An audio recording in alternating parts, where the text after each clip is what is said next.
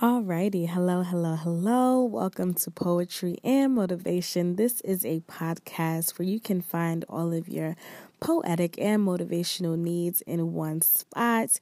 We have excerpt after excerpt after excerpt from motivational speeches and spoken word pieces. And today's spoken word artist is Nayo Jones, and she gives a really emotional piece about things that we go through in life, from self-love to, I want to say, emotional roller coasters. I don't want to give too much away. Yeah, this is a good one, and I hope you've been good. I've been good. I hope you've been bundled up. It's cold. I don't know about anybody else, but my hands get really cold and my ears get really cold. So I hope you've been throwing on your freaking gloves and your hats and your hoods. And I hope your winter coat is just as cute as it is warm, because you know what? I think when we look good, we feel good. And I want everybody to feel good. So that's my little intro today. I am your host, the Poetic Black Girl, Drea. You can follow me on Instagram at Poetic Black Girl.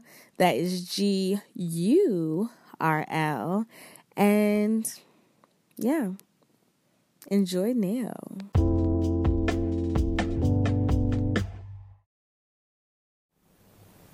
I had a therapist tell me once, it was ironic how much love I gave out, because I didn't give much to myself. She laughed, like self-love was a sick joke. I chuckled, then cried at home. I had someone tell me once I could not love anyone else until I learned to love myself. This time I got to laugh. This time the sick joke was mine. It was me. Might as well wait forever. I remember hating myself at the age of 7. Journals filled to the brim with criticisms by 8. I had enough pages to stitch them into wings, to fly close enough to the sun to see my tears turn to steam, felt the wax burn on my shoulders and mold into thick skin. I was 9 when I wanted to die. 13 when I found a solution, figured if I could cut my legs enough, gravity would let me go. When it didn't, I tied a pillowcase around my neck, twisting like the rope swings I knew so well from childhood. Heard my heartbeat pound in my ears like a warning drum, then fade. I'd almost convinced myself I'd done it. When I started writing, I smeared my blood on every page to remind myself that everything beautiful has a consequence. I'd hoped to stall the clotting long enough to give myself to the craft and let myself go. I have died so many times.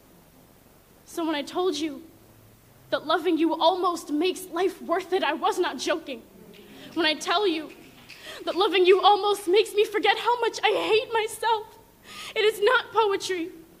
Loving you is taking all the love I could never give myself and putting it to good use. It is reminding myself that if someone can love a dying thing this way, can hold the Lazarus of my body and give thanks for the way it holds back, if someone can kiss the scars, administer the pills, absorb the bad days, and wake up smiling next to me, then I can try to breathe again. Because self-love does not always come first, or second, or even ever. But your love be the guardrail on the ledge, be the drawers that hide all the sharp things, be the body that carries my collapsed frame into bed, be the flowers you bought. Because even though they are dying too, they still dance. Love will not heal me, will not wipe my slate of a body clean. I will always be a woman of wounds, of rope-marked neck and melted skin. Love will not heal me, but it will hold my hand if I ever heal myself, and maybe teach me a joke that I can stay alive long enough to laugh at. I love you enough to want to love myself too.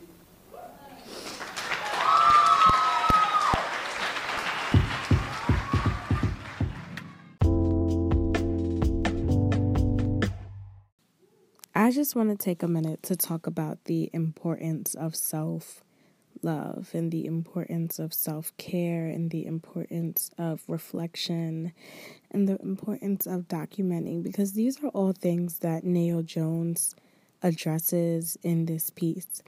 This is I should have said at first, there's a trigger warning for this piece because she definitely does touch on some pretty sensitive topics. Self-harm is touched upon, depression is heavily alluded to, and I feel like since we are going into the winter time, it is important to take a minute to address how we really feel.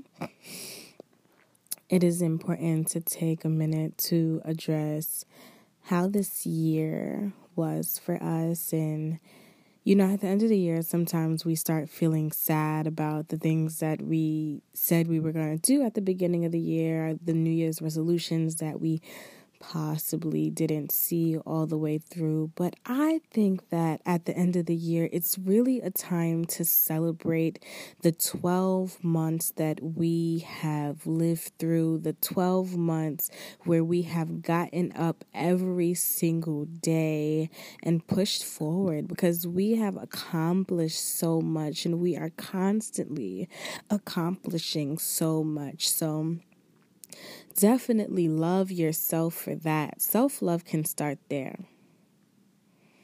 Self-love can start right here. Congratulate yourself. Congratulate yourself for coming this far. That is something that me and you and any of your friends have in common. We are still here. We are still standing and we are still going strong. And you might not feel strong on every single day, but I promise you, you are, because you're here and you're listening to this and you're doing and you're going and you're being and you're growing. And that is just so awesome. So, ooh, child, I started going in, y'all. I did it again. Poetic Black girl got on here and started just talking and talking and talking. And you're welcome for it, because sometimes we need somebody to encourage us and to uplift us and to motivate us and to remind us of all of the amazing things that we are doing and the fact that, you have been doing. You really have been. Now, I'm not saying you can't do no more, because we can always do a little bit more, but that's going to be, another talk for a different podcast. Today's podcast is going to be treat yourself kindly, think kindly of yourself, and love yourself, because you've made it this far, and that's freaking awesome. And you know what? I'll see you next time. Bye.